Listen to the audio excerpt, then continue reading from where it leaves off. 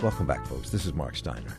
Last weekend, we lost one of America and the world's most brilliant thinkers and activists when it comes to the future of cities and the future of our society. Ben Barber was a professor at NYU. He passed away at the age of 77, had been a guest on the show many times over the years, and a man I have known for a good portion of my life. Some of his latest books were If Mayors Ruled the World. He has a forthcoming book, which we'll be talking about, called Urban Sovereignty and the Fix for Global Warming. And he was a man who was always ahead of his time, way ahead of his time. In 1995, I interviewed him for a book called Jihad versus McWorld, How Globalism and Tribalism Are Reshaping the World.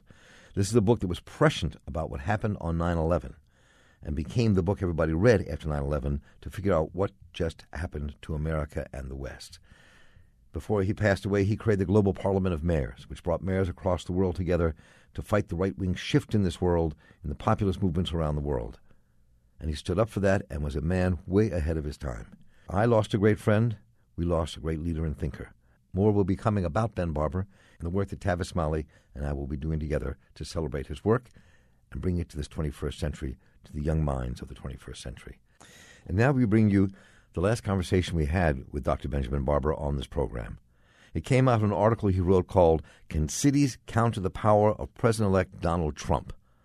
And it was a vision of cities in America and across the world and what they can do to be the bulwark for the future coming out of the cosmopolitan world. We're bringing you some of the final words of the late, great Dr. Benjamin Barber. Rest in peace, my friend. So, Ben, it is good to have you back. And I was fascinated by your article and was reading some of your older pieces as well, and some that you had been writing about cities. But let's take a step backwards. First of all, I want you to first just briefly describe the Global Parliament of Mayors that you helped create, and then I want to launch into this thesis of where the cities might hold the power for the future. Well, thanks, Mark. Let me actually go back for 1 second, 400 years. Okay, fine. Just in case some of your listeners want a little more sleep this morning. But you know, for about 400 years, the primary governmental institutions in the world have been nation states. You know, in the 16th and 17th century, France and England, and later the United States and Japan grew up as nation states, and our national governments have done most of the business. You know, whether it's the economy, whether it's war and peace, whether it's education and health, most of what's happened to countries around the world has happened within the jurisdiction of nation states. And quite aside from all of the to do with populist governments and Brexit and Trump and so on, in recent decades, nation states have ceased to really be able to do the things they once did because of a simple fact: interdependence. We live in a world where every challenge, from climate change and immigration to security and terrorism and pandemic disease, is a global cross-border problem, and states are still trying to deal with it from the perspective of independent, sovereign, bordered bodies one by one, and they just can't do it anymore. So even under the best of circumstances, never mind the Trump government, but an Obama government, a Hillary Clinton government, a Bush government, states have not been in a position to deal very effectively with these global problems. So part of the question I've been asking for a number of years, way before Trump won this election, is are there bodies, governmental bodies, capable of dealing with the global cross-border problems of an interdependent world we face? And that's what brought me full circle now to cities. Because cities, which are the oldest political communities, the oldest political institutions, at the same time in recent decades have shown themselves capable of networking with one another and confronting the most pressing problems we have, whether it's of immigration or climate change or pandemic disease or even security issues, where cities are dealing with one another, not just with national intelligence agencies. So bottom line is, you know, before we even come to Trump, and what that means, cities have increasingly demonstrated their extraordinary capacity for global cooperation and for dealing with issues that go beyond the borders, because they don't have borders. You know, they're not sovereign bodies. They don't claim to represent just the people of one nation.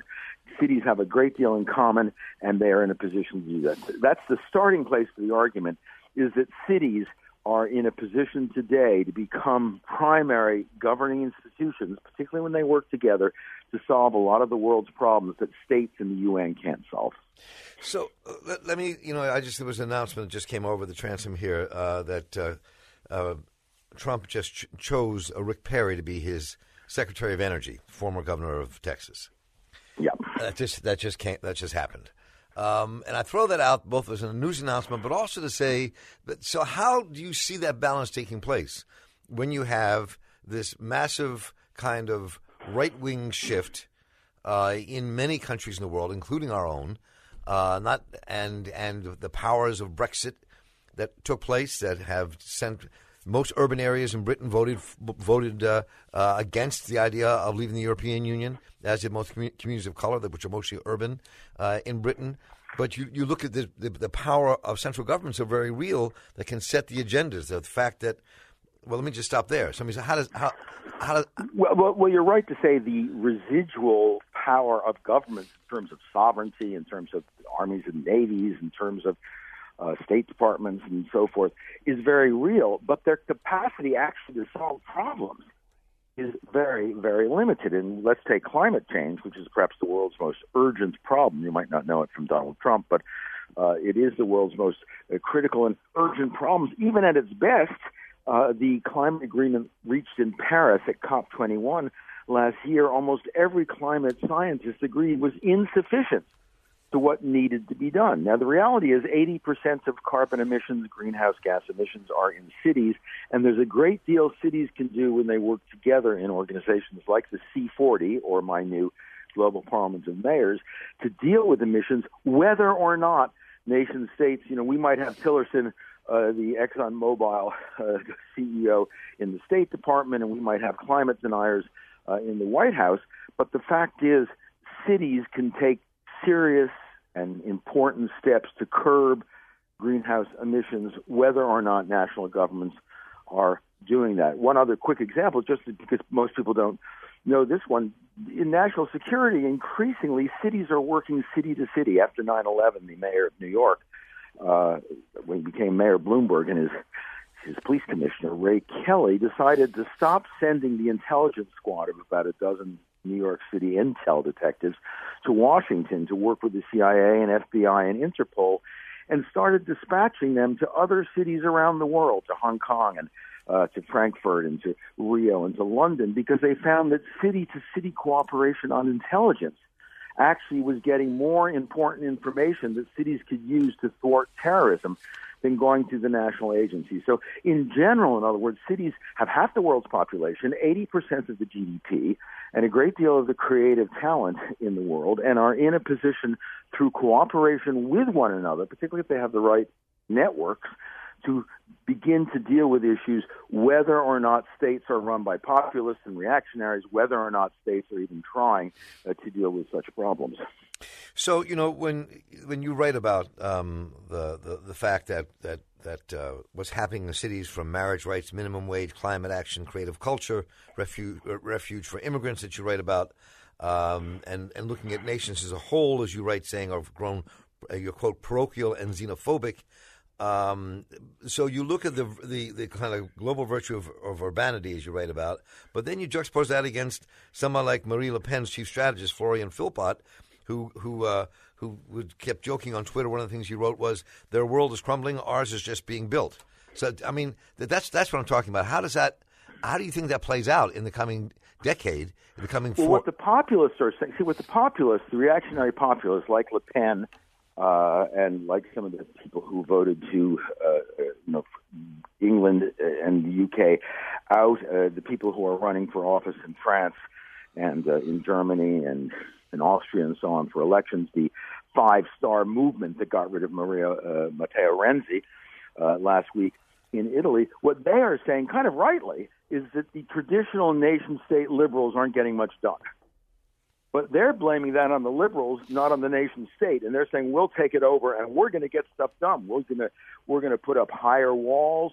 We're going to stop immigrants from coming in. We're going to recreate the old sovereignty. Trump kept saying they're stealing our sovereignty. Well, he's right about the loss of sovereignty, but nobody's stealing it.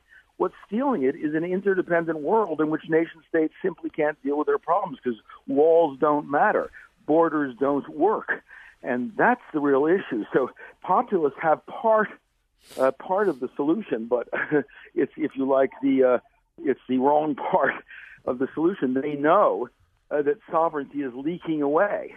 What they don't seem to understand is that that's a feature of modern history and an interdependent world, and what we need is global interdependent democratic institutions to deal with global interdependent problems, not a renewed attempt to reestablish 19th century sovereign borders. That simply won't work. I mean, the fact is Trump's jobs are not coming back because they've been taken away not by Mexicans and Indonesians, but by robotization, automation, and the information economy. Those are the real issues, and we have to face up to those issues. Cities are facing up to them.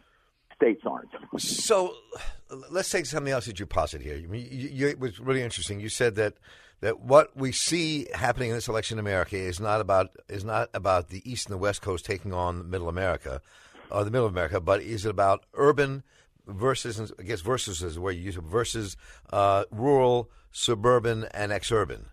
So how does that play out politically for you, though? Given the divide in this country, what does that say about our future? And given that you look at that right now at the states where the right wing kind of controls 69 out of 99 legislative bodies across the country, 25 states, they have all of it, 2/3 of the governor's mansions deciding about voting rights. I mean, so where do you think that takes us, though?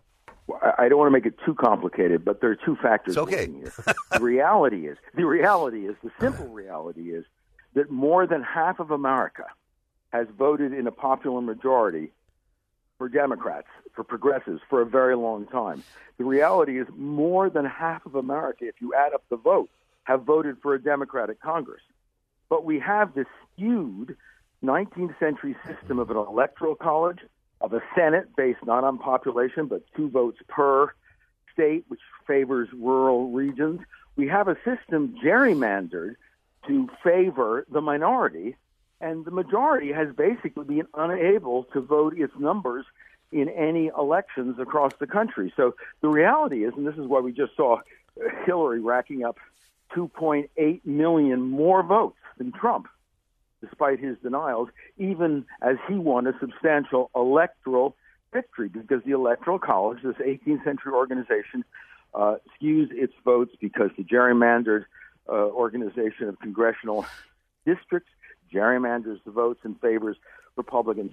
The reality is there is an urban majority in the United States, and by the way, in the world as well, that is consistently outvoted here as a result of skewed historical special circumstances, as a result of the impact of farmers and subsidies in the oil industry and mining and so on government. And what I'm really calling for a greater role for cities is the restoration of majority rule. Because the reality is America today does not have majority rule. Trump does not represent a majority. The Congress, which is Republican, doesn't represent a majority of voters in congressional elections. So part of empowering cities and making sure their voices are clearly heard is to give back a voice to the majority. I'm not trying to say that people in cities are a minority but need to be more loudly heard.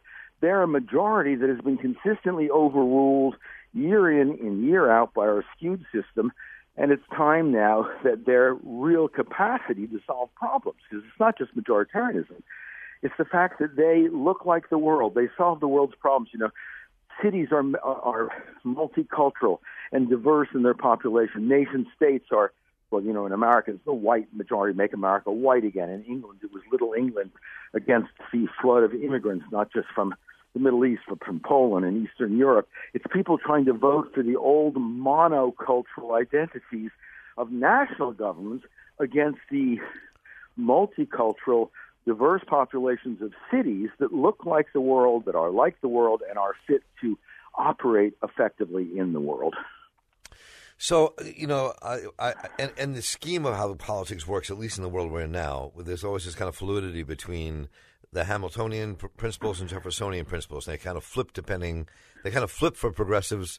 I guess in the 40s and 50s when the civil rights movement began, that demanded a federal presence, but that's being pushed back upon now for voting rights and ending segregation and more. And so since then, I mean, if you take a place like Baltimore or many other cities, you had a program here in the early 70s for these dollar houses. That was made possible because, in part, of bonds the city floated, but also because of federal money that came in to allow the kind of redevelopment to take place. So how do you see the monetary aspect of this working? Well, that's a really good question, Mark, and it goes to the heart of the issue, because I mentioned earlier that cities around the world generate over 80% of gross domestic product. That's where the wealth is generated. It's where most of the creativity is, the imagination is. Richard Florida has a book called Creative Cities about cities as the source of creativity and innovation and capitalism and entrepreneurship as well. And the reality is that cities can do that kind of work in a very important way, but they are hobbled again by this strange circumstances. Cities provide not just 80% of the wealth, but a great preponderance of tax revenue to states and the federal government. And in Europe, cities provide, for example, most of the revenue for the European Union to operate. But when it comes to cities saying, now we have issues, we're dealing with problems, we're going to deal with climate change, we're going to deal with immigration, they act like beggars. They have to go hat in hand to state and federal governments. In Europe, they have to go to the European Council and say, please, sir, more porridge. Can we please have a little bit of the revenues we've given back again? And my suggestion there is that cities have to flex their muscles and say, excuse me, we're providing the revenue. We demand sufficient revenue to do all the jobs that we are increasingly being asked to do and are doing very well. So that is a fundamental problem. Cities create the wealth and pay the tax revenues, yet are beggars in getting enough of it back to do the job. One of the key terms we hear today is unfunded mandate. Sometimes the federal government will say, sure, Baltimore, go on and do it. There was just the Governor Kasich in Ohio just said to cities, fix all your old sewers, fix all your old water pipes. And the cities say, great, we'll do it. Are you going to give us money for that? Nope, you find the money. And the fact is, Ohio cities pay the state a lot of the taxes, but the state doesn't give it back when it gives an order to fix the pipes. That's an unfunded mandate. Immigration is an unfunded mandate. Climate change is an unfunded mandate where cities are being asked to fix things without the resources they need, even though they actually created the resources and revenues that should be available to them. I'm a radical on this. I say maybe the time has come for cities to say we are going to start keeping part of the taxes we pay to fix things and give you the rest rather than give them to you and try to beg them back again. That would lead to court cases and litigation, obviously. But the time has come for cities to begin to flex their majoritarian muscle, their fiscal muscle, their creative muscle, and their capacity as economic drivers of the country to have adequate resources to do the things they need to do. No, I mean, I think, and here lies some of the contradictions, and I think they're really important to explore. I mean, I think that I really enjoyed what you're writing about this, and the first book you wrote that we talked about, I really enjoyed a lot. The reality is also that is that cities are. You talked about infrastructure, and infrastructure is critical to the development of any nation, but of course any city, and they're all crumbling across the planet because they're so old. That takes a lot of money to fix. Some people estimate $3 trillion just for the infrastructure in the United States alone over the next 10 years, if that money can be found. That's A, and B, that you have the internal contradictions as well of cities are also the place where masses of poor people live and congregate for many reasons, and then the cities battle within themselves over how you develop a city and leaving poor people out of the equation. So, I mean, there's a lot of contradictions inside of this, and I wonder how you wrestle with that. Well, you're right, Mark. There are. It's not just that a lot of poor people in cities, and by the way, they're there because they have a much better chance to get the kinds of support they need from welfare agencies and housing and so on than they do in the suburbs or further out. Same reason immigrants come to cities. They have a much better chance of, getting jobs and being taken care of. They're there for a reason, but as you say, cities don't always have then the resources because they've paid so much out to be able to do the things they need to do to deal with it. And that's why, the very fact that they are dealing with the greater preponderance of immigrants, that they are dealing with poverty and with people in need, with people without education. That's why city education is so important. That's where so much of that takes place. That's why jobs and training is so important. That's why community colleges and cities that provide professional training for young people seeking jobs are absolutely so critical. People go to the cities because they love them, because they're creative, because they're imaginative and entrepreneurial, but also because they do provide social services, and they do provide the framework within which you can hope to get an education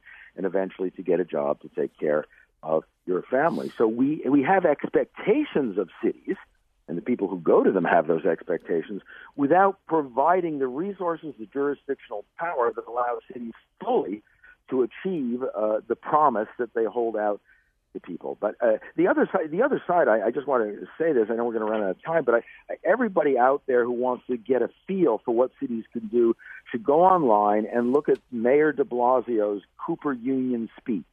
The mayor of New York, de Blasio, on November 21st, just 2 weeks after the election, gave an extraordinary speech. And you know, it's how cities can take on Trump, coming full circle, you know, back to what cities can do about Trump. Here's what he said. He said, if we see anything undermining our values, we will take a stand. If Muslims are required to register, we will take legal action to block it, said de Blasio. If the federal government wants our police officers to tear immigrant families apart, we will refuse to do it.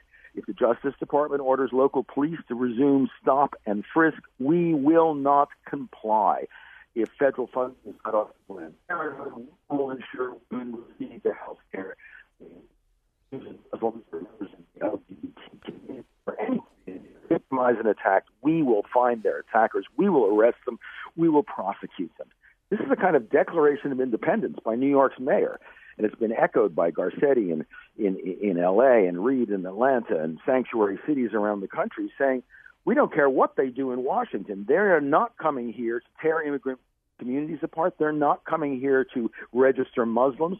They're not coming here to take away the rights of women and LGBT rights and so forth. And this is, in some ways, they've gone beyond what I've said. I've said they have a right to this. Mayors are now saying this is what we will do. And it's an important message, because I know there's so much despair and depression, and we were all kind of feeling, oh my God, how are we going to survive this guy? But in fact, the majority instruments of power in the United States, multicultural, open, free, sanctuary communities, are in effect saying, we will take on Trump and we can do it. The mayor of New York even goes so far as to say police forces in America are local. They're under the supervision of cities. So we actually have, if you like, our own armies. And our armies are not going to permit the feds to come in and start abusing the rights of city dwellers. And in a place like Baltimore, which has a tougher history of New York because it has more poverty, it doesn't have the same resources, the right of the city dwellers there to assure that their communities are protected, that the poor have benefits, that immigrants are given dignity, that is something that they don't have to wait around for Trump to recognize. They can insist on it and say, these are our rights. That's why in my new book I talk about urban sovereignty, city rights. In a certain way, the sovereignty of nations is passing to cities, and it is now their responsibility to assure the life, liberty, property, and sustainability of their citizens, and mayors are doing it. So I'm curious if you can just for a moment just kind of go through where you think, I posited a little bit earlier, where you think the next 4 to 10 years takes us. I mean, when you have your global parliament of mayors and the other organizations that exist around the country that link urban areas, I mean, where do you really see this going? Well, that's a good question, Mark. And what I think the key thing to start with is that cities can't do it alone. Right. That's a brave speech by Mayor de Blasio, but he alone can't do this. It will be all sanctuary cities acting together to prevent the federal government from trying to abolish their status as sanctuaries for immigrants. It will take cities everywhere defending dreamers and the young immigrants who came in early, illegally to be sure, but by no fault of their own, and are now good aspiring citizens. Cities have to work together. And the founding in September of a global parliament of mayors in The Hague that now has over 100 cities and with hundreds more applying, is an effort to say cities in the United States and around the world have to act together. The first thing the feds will do, if they do it legally, will be to bring court cases against cities that are resisting federal power. If one city is taken to court, it will lose. But imagine now if 600 or 6,000 American cities join in a case defending their right to protect immigrants, their right as sanctuary cities. That's going to be a much, much tougher prosecution. It's going to be a much tougher case. Cities have to act together, and they need institutions to do it. They've got the U.S. Conference of Mayors here, but we need global institutions so that New York can work with Paris, and Baltimore can work with Lyon, and Bristol can work with New Orleans, not just the great big cities working together. And the Global Parliament of Mayors, and people can get it online, globalparliamentofmayors.com, and look at it, is this new organization that is becoming a global megaphone, a global voice for cities, a global platform to exercise common collective power in developing common policies on climate change and on immigration. Cities that are strong on immigration can't succeed if they're the only ones doing it, because all the immigrants will come to those one places and overwhelm the system. Cities have to offer services and dignity together. So working together, having cities work together in a kind of UN of cities, is absolutely indispensable to cities flexing their muscles, exercising their power, and taking on the abuses of the Trump administration. If that happens, I think what you'll see is that given the limits on national sovereignty that are already there and the power of cities, Trump will do far less damage than many of us fear he might otherwise do.